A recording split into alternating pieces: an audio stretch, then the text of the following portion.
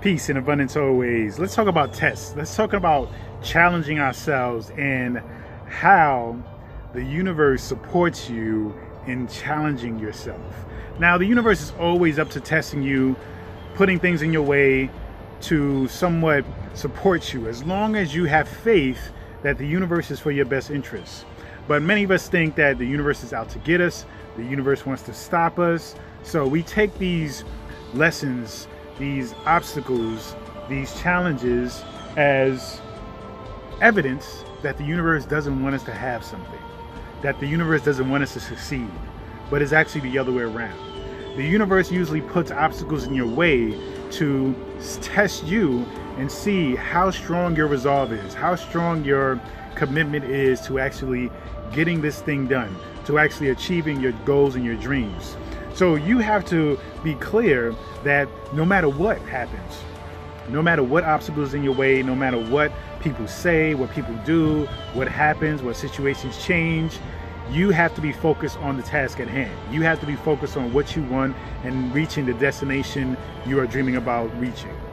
Now, when it comes to personal challenges, when it comes to making yourself either, better, stronger, smarter, slimmer, more compassionate, more spiritual, more religious even, you have to realize that because it's about you becoming your best self, the universe is usually going to really add to that. The universe is really going to put a lot of energy toward you reaching that, because that's ultimately what the universe wants for you.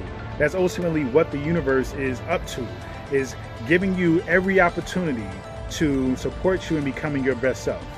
So as you consciously decide to challenge yourself and say, you know what, I'm going to, do a fast, or I'm going to make sure that I read a book every day.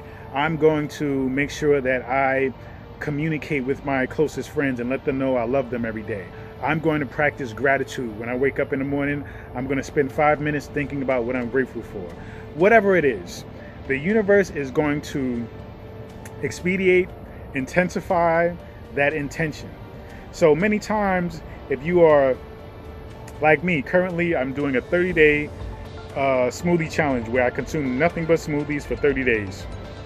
Now, what I'm noticing is that there are a lot of opportunities for me to explore and play around with different foods. A new vegan restaurant opened up in my neighborhood. I saw a commercial today promoting French fries, which is like one of my favorite snacks. So, and it's only for a limited time only, so of course, by the time I finish my challenge, that time will pass. But it is tests. When you test yourself, the universe will compound that and will test you as well.